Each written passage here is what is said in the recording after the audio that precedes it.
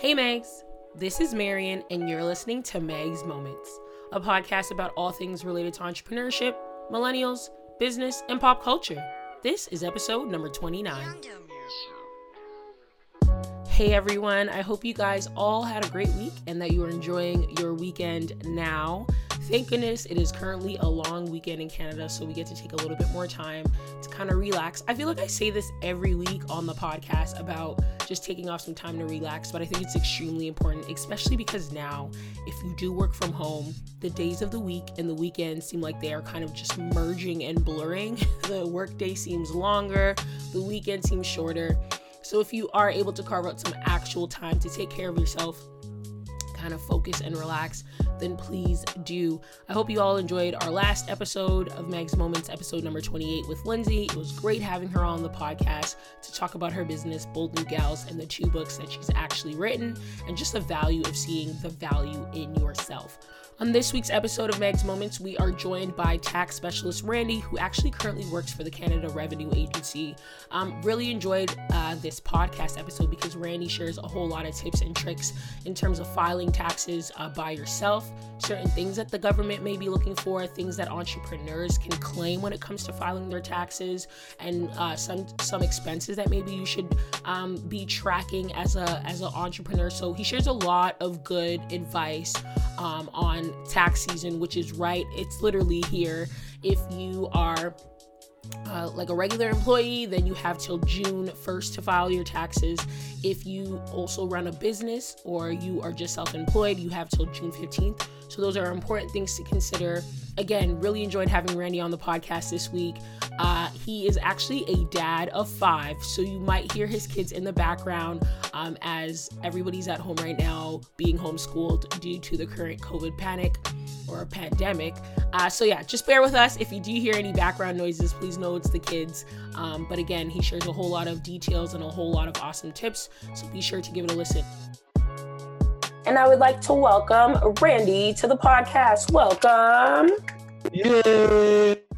Thanks for having me. Thank you so much for joining me with all of that positive energy. Oh, my pleasure. I'm glad I'm honored to have me on this show. Well, of course we'd have to invite you, you just have so many amazing things to share. Before I waste any more time, Randy, why don't you just tell us a little bit about yourself, what you do for work, and who you work for, if you don't mind sharing.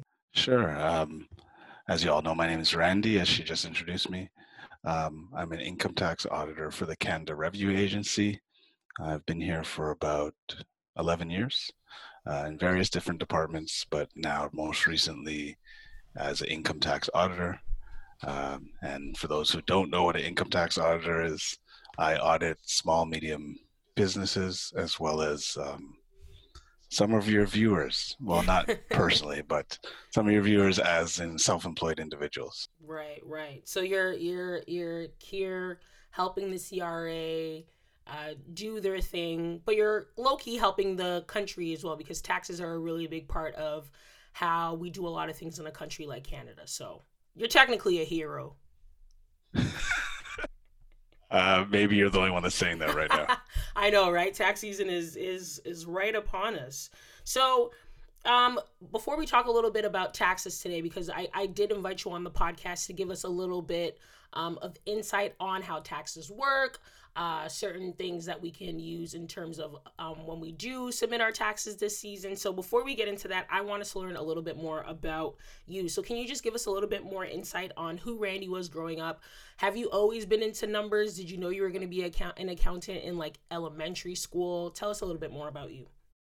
Well, if you ask my mom, she'll tell you that I've wanted to be an accountant since I was 4 years old.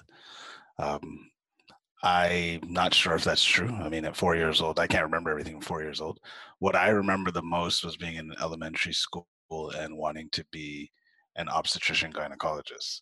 I remember our teachers used to ask us, hey, so what do you want to be when you grow up? And everybody would be like, oh, I want to be this, I want to be this. And I'd be like, I want to be an OBGYN. Everybody would look at me like, what? And most of it came from watching the Cosbys, growing up watching the Cosby Show and seeing Dr. Huxtable as this OBGYN who was delivering babies and, talking to pregnant moms. And I don't know, for some reason, that's something that sparked my interest. It wasn't until maybe later in high school. Well, no, it wasn't later in elementary school that I realized I'm really good with numbers, and I really enjoyed math and numbers, and just learning in a whole. When I got into high school, that's when it kind of was, I got into numbers and I wanted to get into business, but what part of business did I want to get into? And it was like, marketing was there. I kind of liked it, but I didn't see myself as a salesperson. Not that all marketing people are salespeople, but that's how I saw marketing when I grew up. And so my love for numbers just drew me into accounting. And accounting also, it's really weird that the classes that I took in accounting, it became really easy for me. It was like I just had the knack for it. And so I just decided, let me continue pursuing accounting. I really enjoy it. I like the way I can work with numbers. I like setting budgets. And when I got into college, it was kind of like, I like telling people no. There was a game that we had a class in college, our last year of college, strategic management. And that class, you actually have to gather the people together. So it's like you get one person as the marketing person, you get one person as the operations manager, the purchaser, the accountant, the president, whatnot. And you basically are creating and selling, I think it was dryers, but it's like a simulation. So you put in the numbers, and like each individual group has to put in their numbers and what their sales value is and all this. And then the teacher runs the numbers and he tells you, okay, this is where you are, your profit margins, here's what it is. And I guess being the a bunch of us in that group were all accountants, but they allowed me to be the president. And so I followed mostly with the accountant. So if they said no to the marketer, like, no, we don't have the budget for this. This is what I want to do. And being an accountant, that's what people always say. They like, you're the guy that says no to everything. You're tight on the budget, like it's your own money. But as we see, it's just a different perspective than being the marketer or being the purchaser or anything like that. But as I said, it was something that I always enjoyed, and that's why I got into it. That's awesome. So it was time, obviously you mentioned that you really enjoyed it all the way through high school. How did your, I guess, love for the numbers kind of affect you in high school, though, when it came to your own sense of saving or how you spent? Because a lot of people, I think, in high school are not really thinking about numbers. It's kind of, let me get a job, let me make money, gonna spend it right away. What is savings as a high school kid? So how did, again, your love for numbers and even the courses you were taking affect the way in which you approached money from high school all the way up until like university? Well, the funny thing with that is, like, even growing up in high school, I wasn't really that great with money, but I was always blessed to have like one or two good teachers. And I remember my OAC. Again, right now I'm dating myself. OAC, for those who don't know, grade 13, which is no longer exists. I don't think it's been around for like 11 years, but yeah. Well, I remember when I took OAC, grade 13 was a thing of the past, and OAC was something different. But anyways, let me go back to the story. So I had this OAC economics teacher, and I don't remember if he really taught us economics per se. He instead decided to use his economics class to teach us financial management. So he was this guy that he would come in, he would be like, oh, how many of you have an RSP? And people would be like, RSP, like, what is that? He started teaching us about RSPs, and he would say, or mutual funds. And I remember one day he came in, he said, my son is 2 years old. I started a mutual fund. I'm putting in X amount of dollars per month. By the time he reaches your age, my son's going to be worth $500,000. And so it was from there, it was like, he would just teach us the concepts about financial management and money management and budgeting. And we're all here thinking, well, we're just, these young cats, 18 years old. What do we need to know about money management? Most of us don't even have a job yet. But that's one thing that he was doing. And he was just like, you guys should just at 18 is the time to start. He's like, even if you have $25 a month, put in RSP, start saving money, get yourself ready for the future, because wouldn't you want to have this by the time you're retiring rather than have nothing?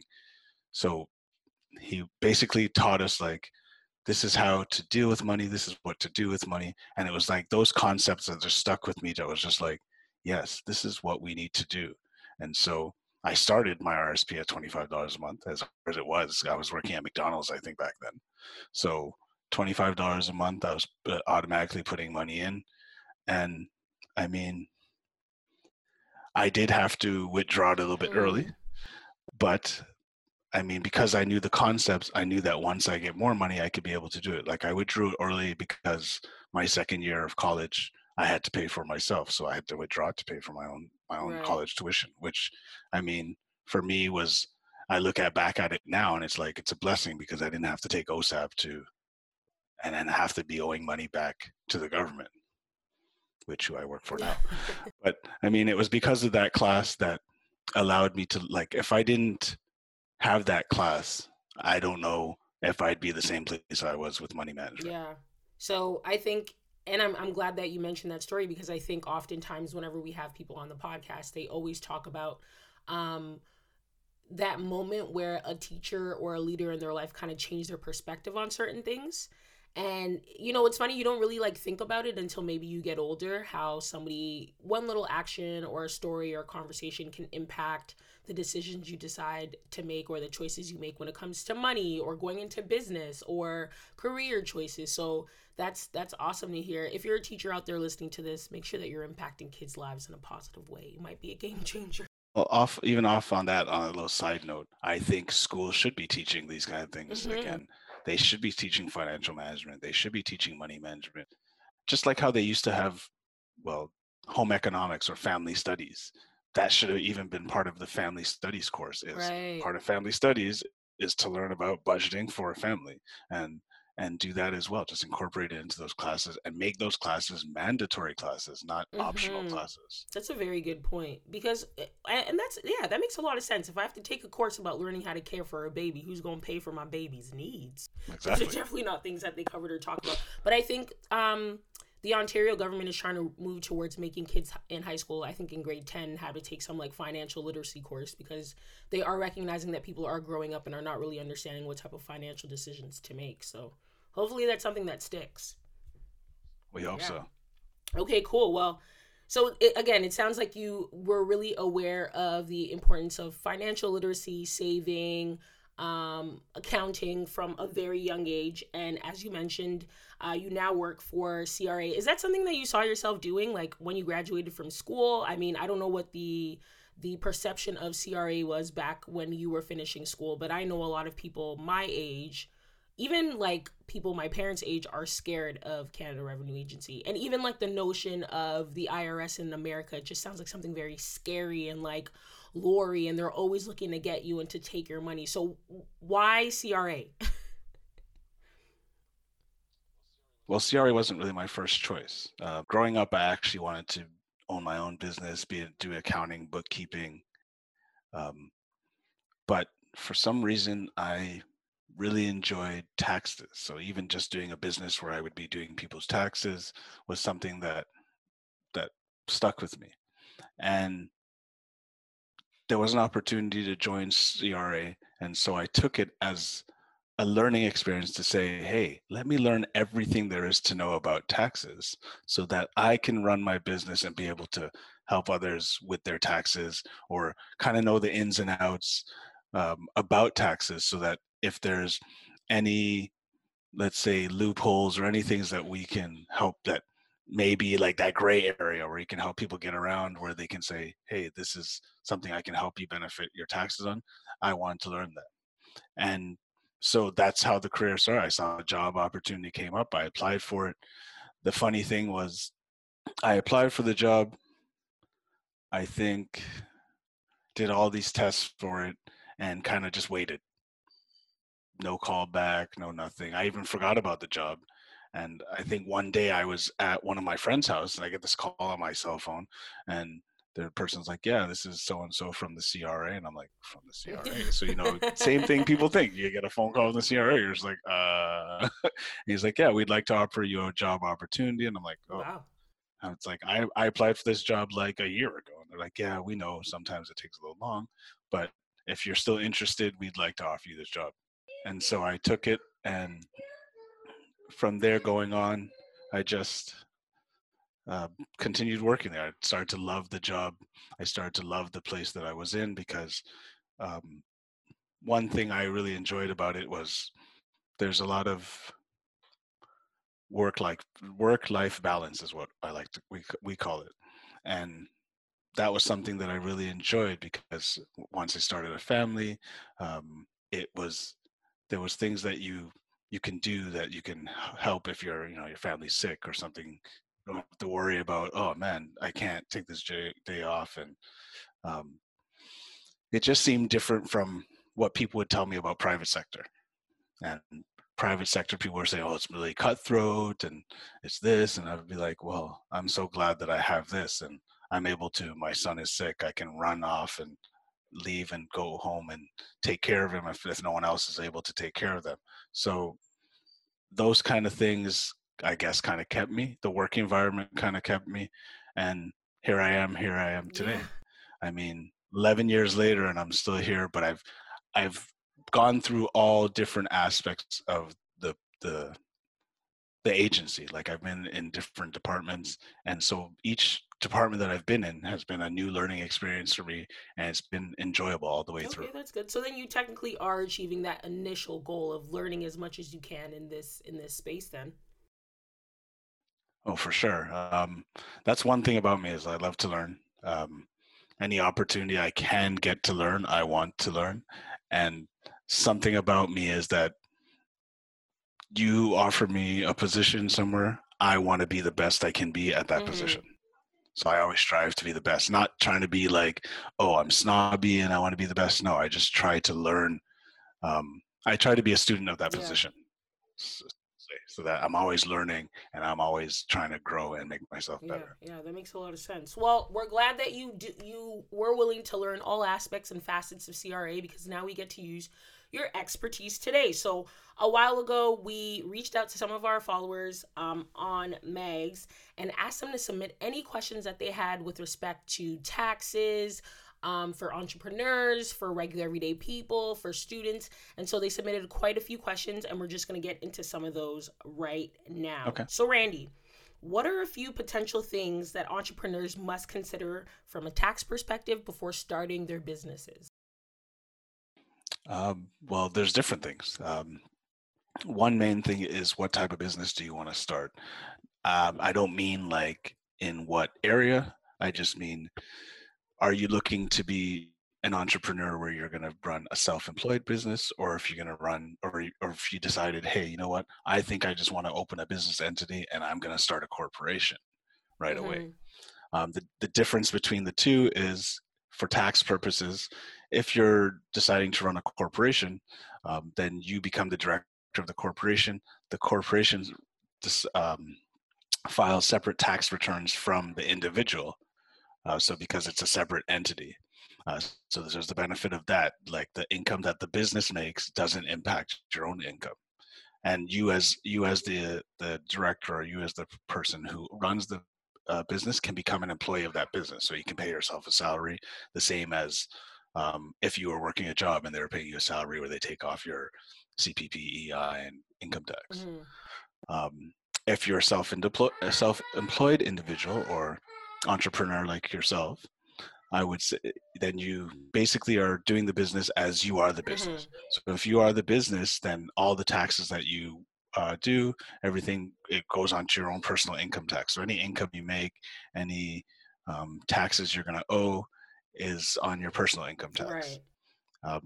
That being said, what it does is, you still pay into CPP, you'll still pay federal income tax, but that's going to be based off the total income that you make in this as a self-employed individual. Right, right. Yeah. Okay. And so you did kind of talk about people that are, I would say, sole proprietors, and we have a lot of those types of business owners who are actually our listeners.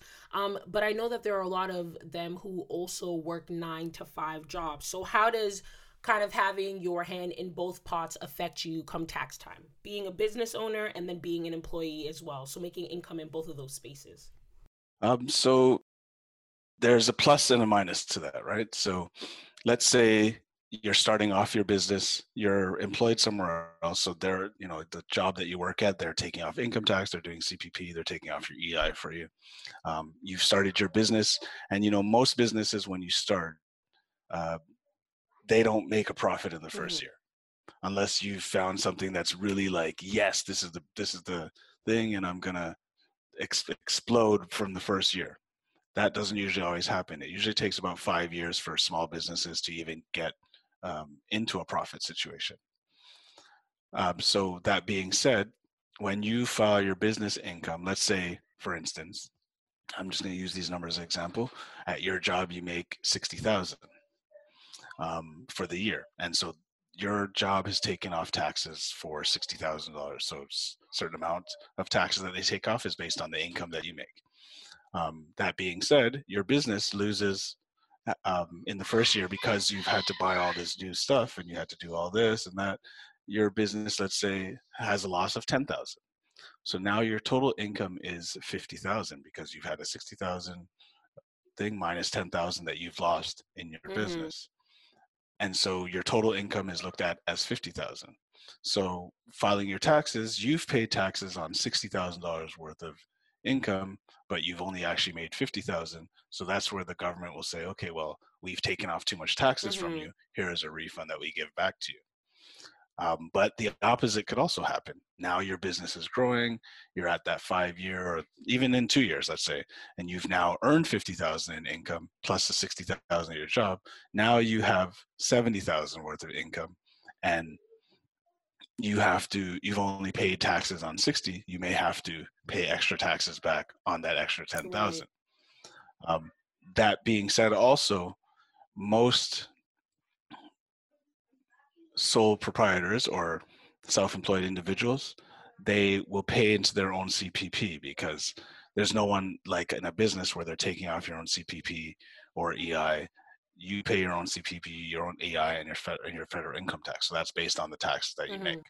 So, I mean, it does have its advantages. It does have its disadvantages. I know some people will say, well, why would I want to earn money in my business without it? Well, there was one guy that I actually talked to one time, and I thought I was letting him know bad news. I was saying, because of this situation, you have to pay this much in taxes. And the guy turned around and said to me, and he said, well, if I'm not paying you guys, then I'm not making any money. So to him paying taxes and paying the government taxes meant that his business is growing. It's proof of that little bit of success, I guess.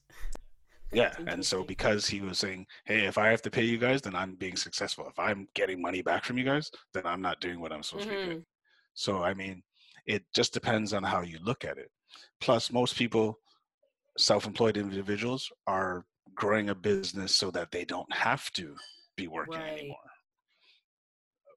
Most people are. I'm not going to say everybody, but most people are looking that way. So, I mean, if you're not looking to grow your business, then why are you in the business in the first place? That's a fair point. That's a really good point. And so even talking about entrepreneurs, it kind of makes me think of another classification, I guess, of worker, the freelancer. A lot of people that I work with are often graphic designers, writers, and so they have classified themselves as freelancers. So they pick up odd jobs here and there, and that's essentially how they make their income. And we actually had a freelancer write in and ask if they are required to file their income taxes. And if so, do you have any tips on how to avoid a large bill at the come tax time? Well, that being said, everyone should be filing an income tax.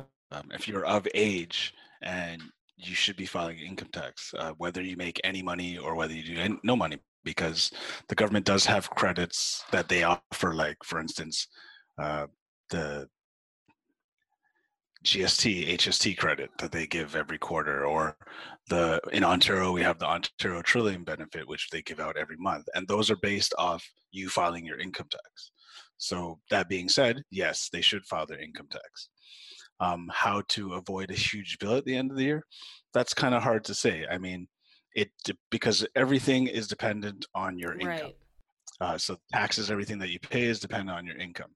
A couple of ways that freelancers or self-employed individuals can lower that is through, because you're self-employed, because freelancers also consider a self-employed individual, there's also expenses that they can use to reduce the amount of tax that they're paying, because what we're looking at is what the net of your business activity is. So if you made so and so sales but you have so and so expenses, that could lower the amount that you're going to pay.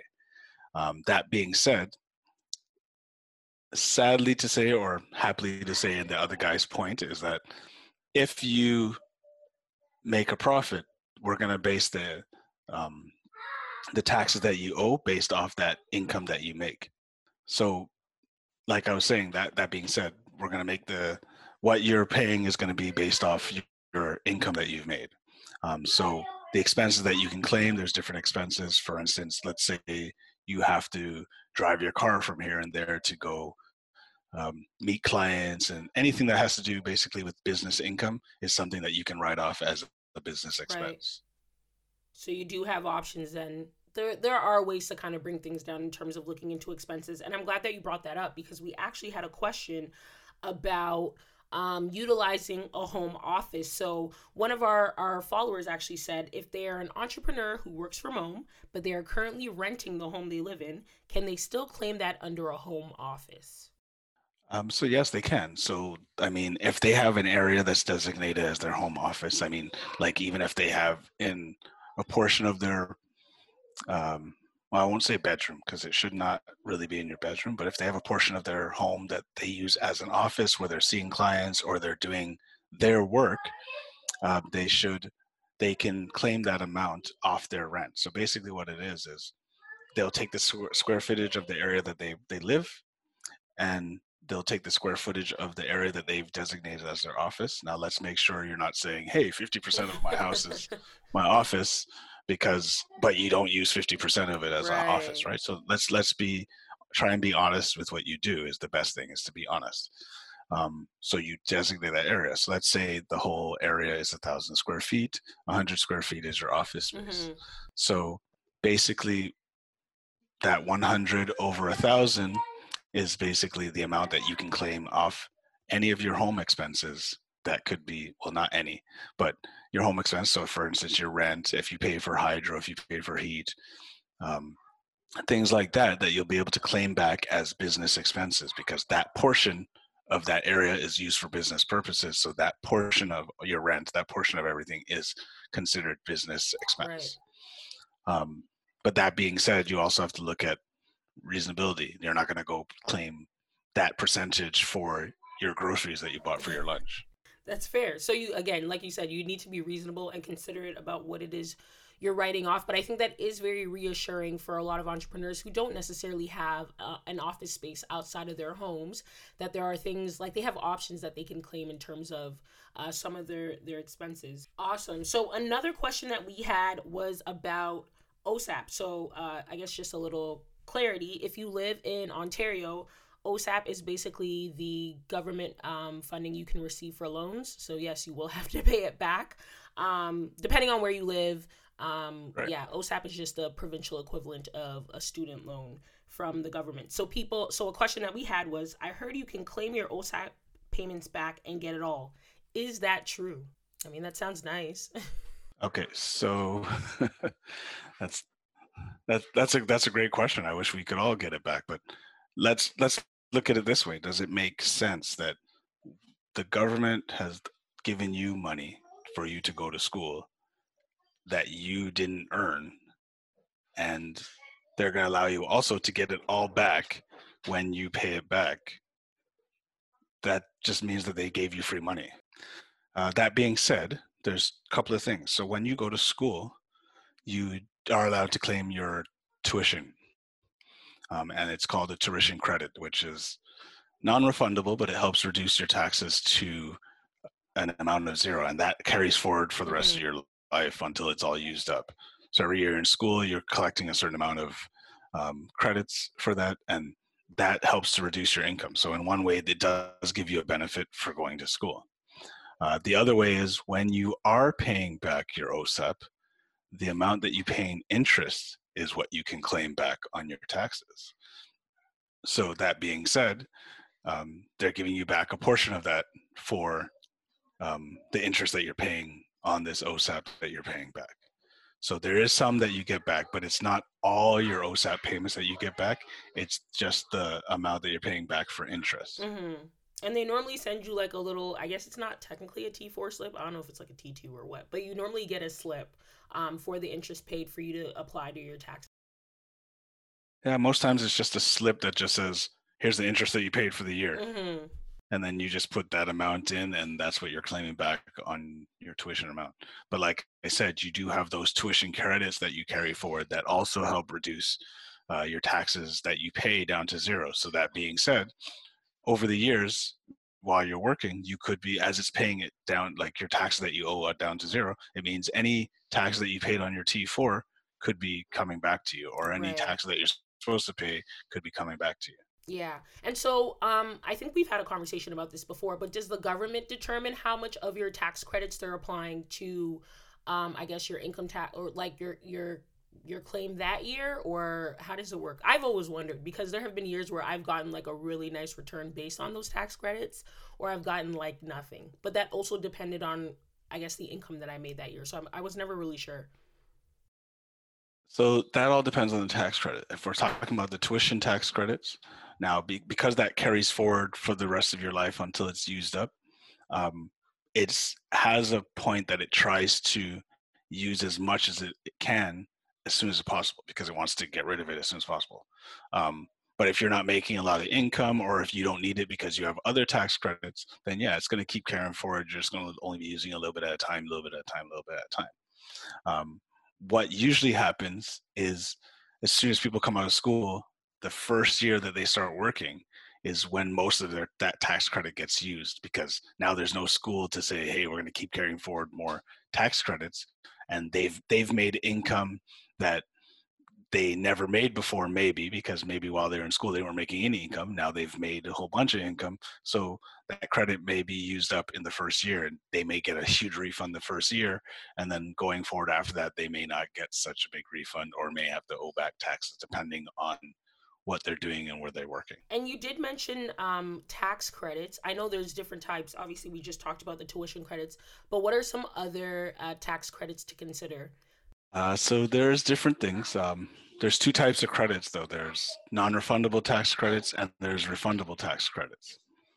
So the non-refundable ones, what they do is they just help to reduce your income. Well, not your income, sorry. They help to reduce the taxes that you'd have to pay down to zero. So it doesn't make anything negative where it would give you a refund back, or anything like that. And those things are certain things like medical expenses, donations and receipts, even tithes, because tithes is part of, so those of you who go to church and they pay their tithes and they say, hey, I don't want to get a receipt, that's fine. That's up to you. You don't have to, but just know that that tithe receipt, because you're paying to your church, which is a charitable organization, you do get a donation receipt back for that. Other things that are non-refundable tax credits is, there's different things. You would have to look at your actual tax form. There's a form called the Schedule 1 that's on the tax form, and all those things in line, those line 300s, or now it's 300,000, 30,000, 30,000. All those lines in there, because they changed the line number, so all those ones in there now those are the non-refundable ones. So what they do is they look at how much your tax you're supposed to pay, and they try and reduce it down to zero. So different things happen. For instance, if you have a spouse, you might get an amount for your spouse. For children, you might get an amount for children. Just for working, you get an amount for working. For paying into CPP and EI, you get an amount reduced for that as well. Those are what we call non-refundable tax credits. Donations are good ones. Again, medical expenses are good ones as well. And then the tuition credits as well is what helps. The other ones are refundable tax credits. Now, refundable tax credits are as they say, they're refundable tax credits. So for instance, we have now that climate action credit. Mm-hmm. And that credit is a refundable tax credit. So you get a certain amount and it actually will add into your refund, or if you have taxes owing, will help to lower the amount of taxes that you're going to owe back, because it's a credit that's added to your refund that allows you to get money back. Also, if you have a certain income and let's say your workplace where you work, they took off too much CPP, you might get a refund for an overpayment of CPP. And so Mm-hmm. you get money back in that way as well. So all those go added into your credits that will say, hey, you've paid this much taxes on your tuition, you have these extra credits, you were supposed to pay this amount. The difference between the two is what we're either going to give you a less refund, or you're going to owe less taxes because of these credits. Mm-hmm.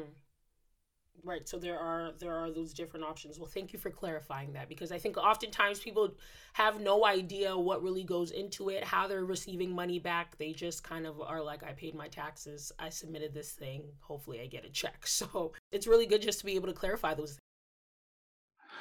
Yeah, and another thing I was going to add to that is there are other deductions that you can get.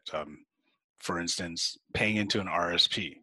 So if you're paying into RSP, yes, you're putting money into it, saving it for later on when you retire. But at the same time, because you're paying into it, you get a deduction on your income because of it. So um, for those of you who even know a little bit of business, taxes are similar to an income statement. So for instance, it labels out, okay, this is all the income you've made. Here are some of the deductions to your income. So some of the expense that you have, and then here's some other credits that we can give you. And this is in the end, your net income or your net uh, refund, let's say. So for those of you who have had basic knowledge of, especially self-employed entrepreneurs, those of you who are doing your own balance sheets and your income statements like that, look at taxes in a similar way. It's similar to an income statement where it depicts all your income minus all your expenses, and the difference will give you money owing or a refund, although people look at the money owing part as not the same as if it was in their business. Yeah, that definitely makes sense. So another question that we had, which is quite broad, but I think is really relevant right now, is how do you file your taxes? And before we even get to that, Randy, can you tell us when the tax deadline is for this year? Oh, so for this year itself, because of all the stuff that's happening with COVID-19, um, they've actually moved the tax deadline for personal income taxes to June 1st. For self-employed individuals, it's still June 15th because they're hoping that I guess everything will be done by the end of June, or by the end of May, or by the end of April. They're hoping that everything will get back to normal. But so far it's been extended to for personal taxes to June 1st.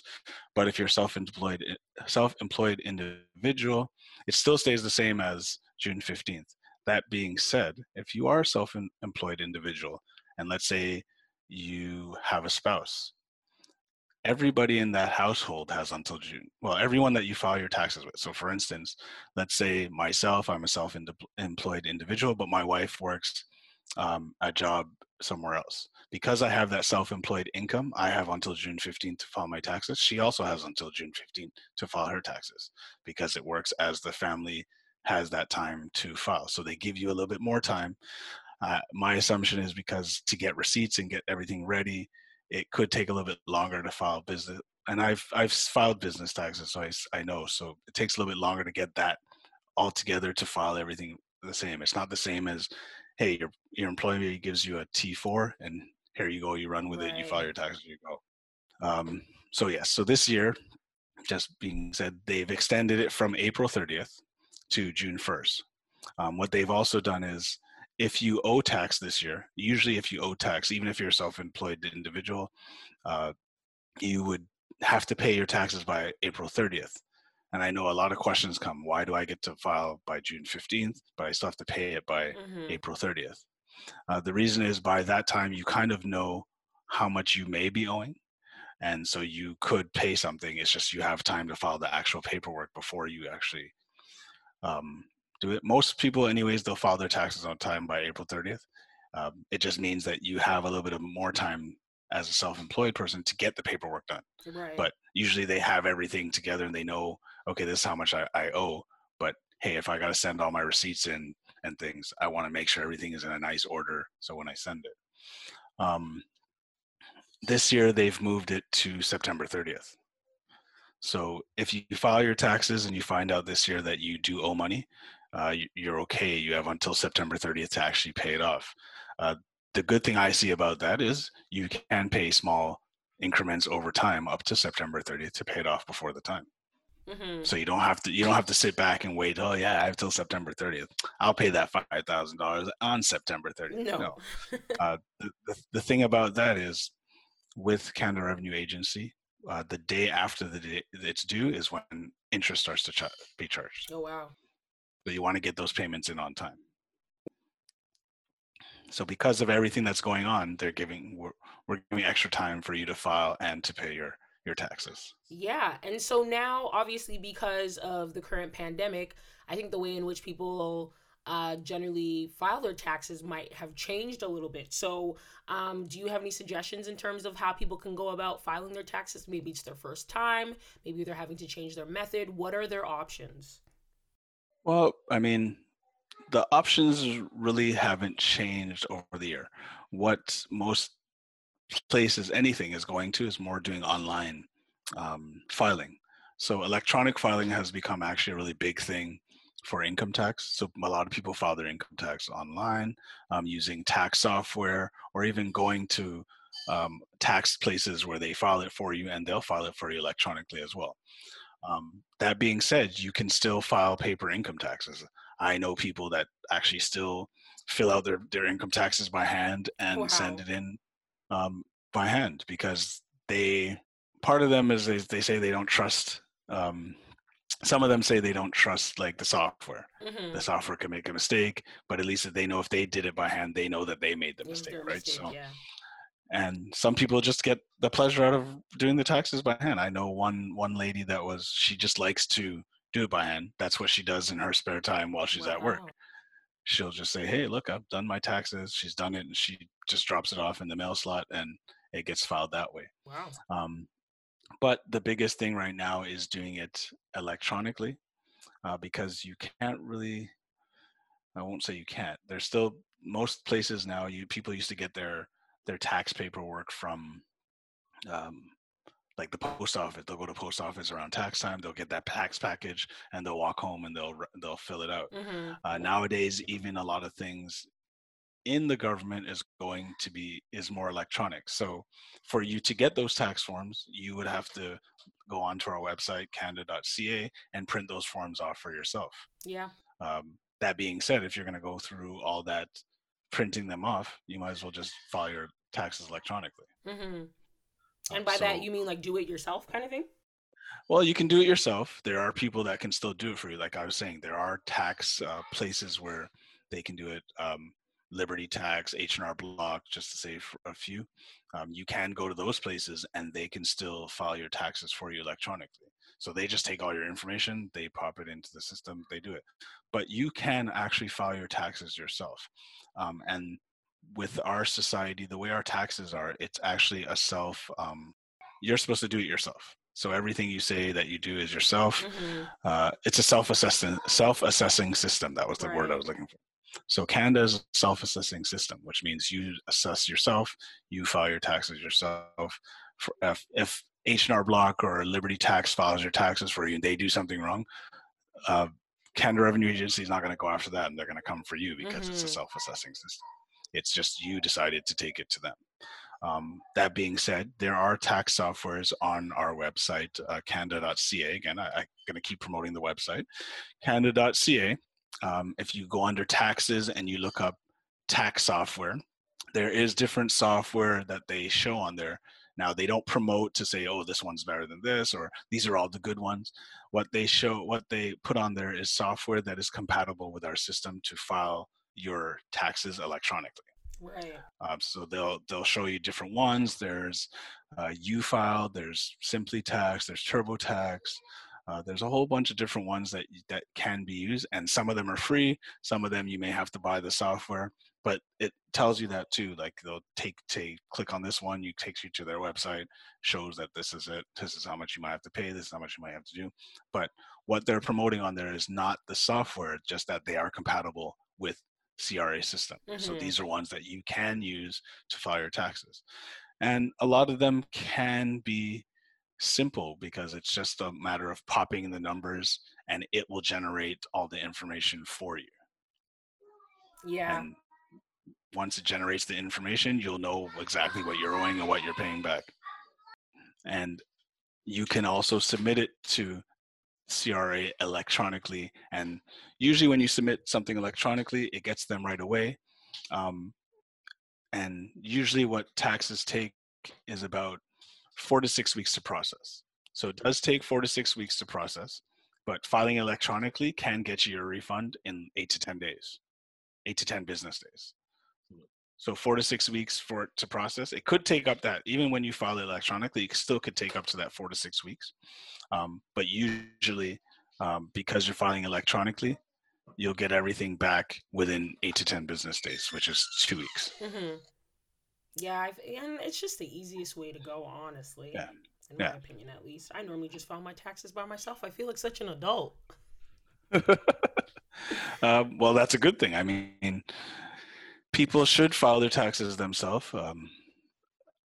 I mean, a lot of people do go to some of these accountants and tax places because a lot of them do give you back your refund instantly, right? Right. So, I mean, they'll do it because they want to get their refund instantly. But if you're not really in a rush to get that refund, then I mean, file it yourself and you can wait 8 to 10 days. They deposit right into your account and you won't have to pay that extra fee to go to that place to get it filed. This is true. I also think filing your taxes either on your own or using like a third party will depend on how complicated your tax situation is. So for me, I'm a single adult. I have 2 streams of income. I know how simple it is to enter those things when I use like one of these online software systems.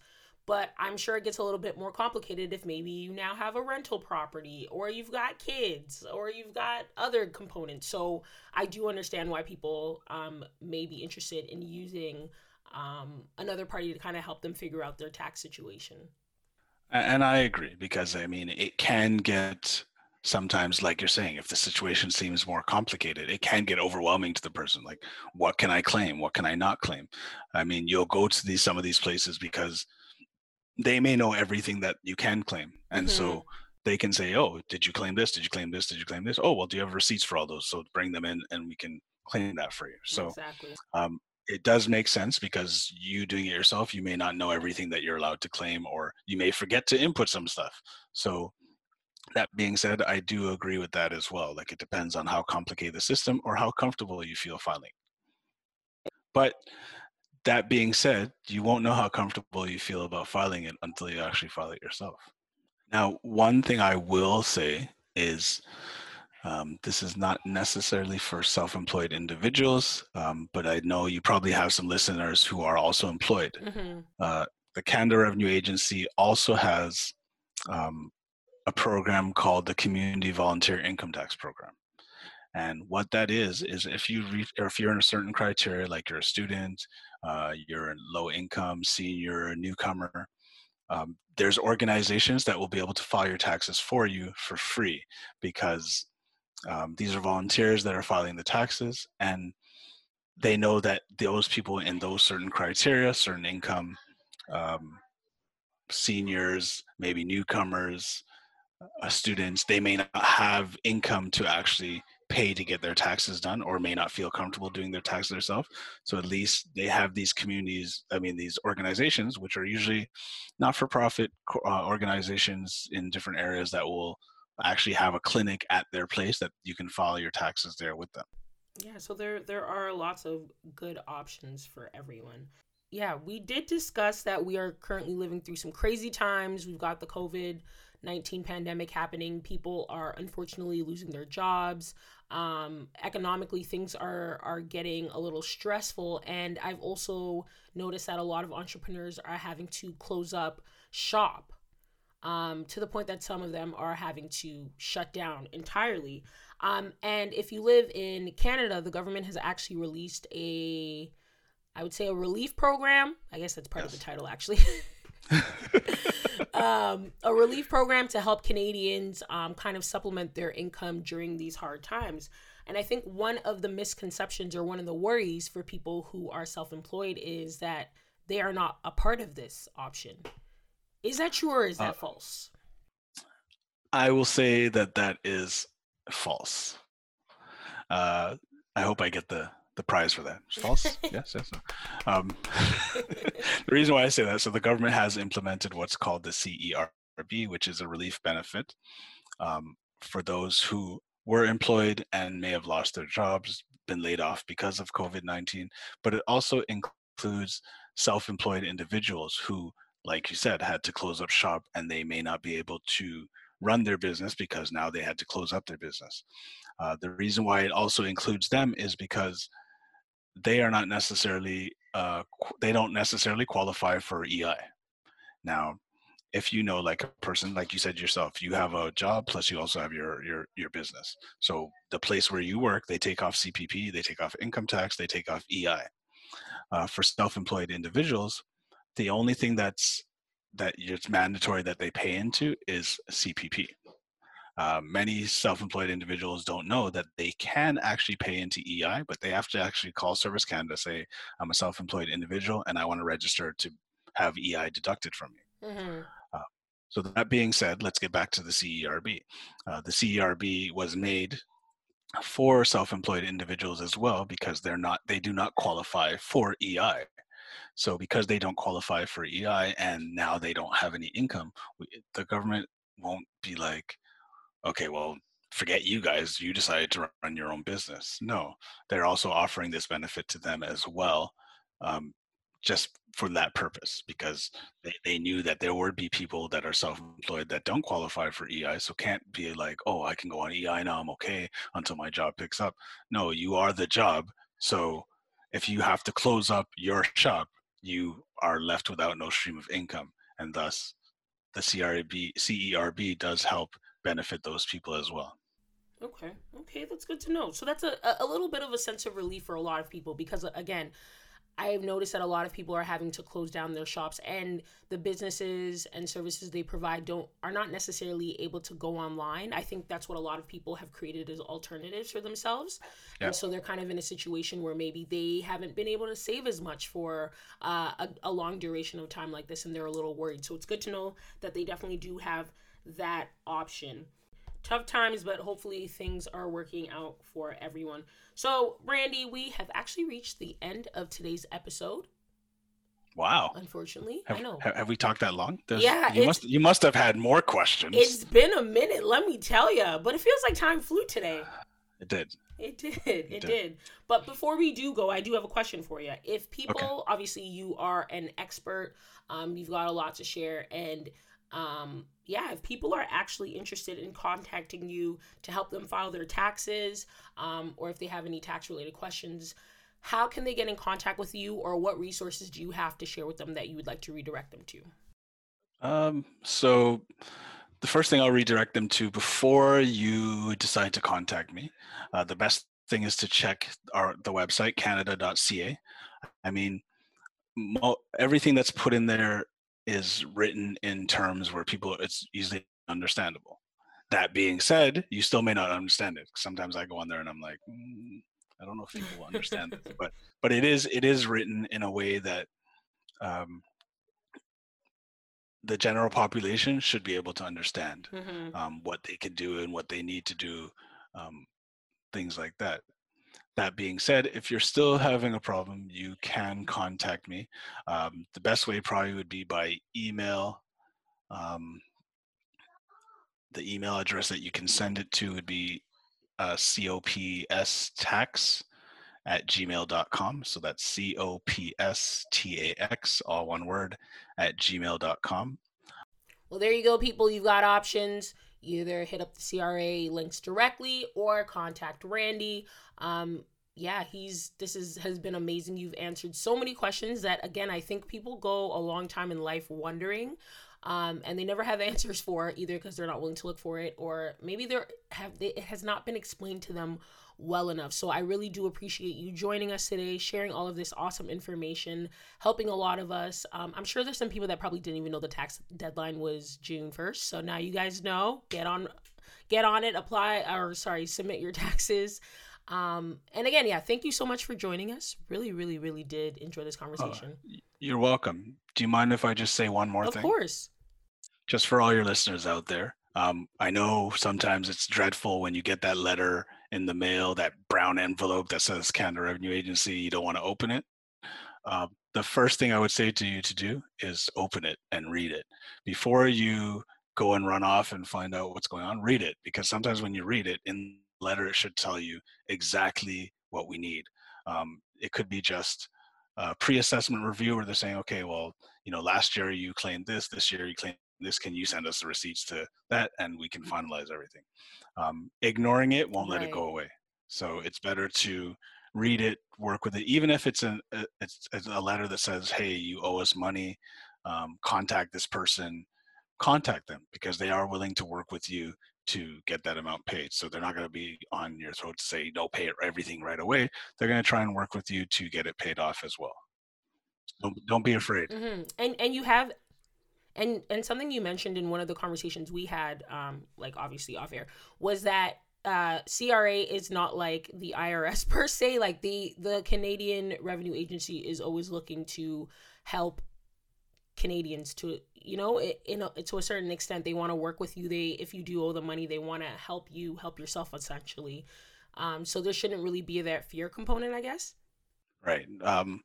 We different than the IRS is from what I've heard from actually people who file taxes in the U.S. They used to contact that may file taxes in both places have contacted me, and they said, but even I've spoken to businesses too. So businesses that run out of the U.S. but they've done business in Canada, they'll always contact us and say, oh, you guys are not like the IRS. The IRS tries to scare us to do our taxes. They try to intimidate us, where you guys seem like you're actually trying to help us. So as much as it may seem like it's not happening, the Canada Revenue Agency is out there to help those who need the help. Awesome. Well, that's, again, a good sense of relief. I think you've come on here, you've debunked a whole lot of misconceptions about the CRA, about accounting, about taxes. So I feel a lot better. I hope everybody out there as well feels a lot better. And again, thank you so much for joining us on Meg's Moments today. Really appreciate it. Really enjoyed the conversation. I mean, this is my pleasure. I mean, the moment you asked me if I could do this, I actually felt honored. I may be inflating your head right now, but I did. I felt honored that, oh, you actually said, hey, would you like to come on my show and do this? And so I was like, hey, why not? I mean, it's good to inform people. It's good to keep people educated. Mm-hmm. And it's good to help people. Yeah. Well, thank you so much, Randy. All right. Thank you. We won't take up any more of your time. Have a great day. Stay safe. You too. Thank you. Yeah. Until next time.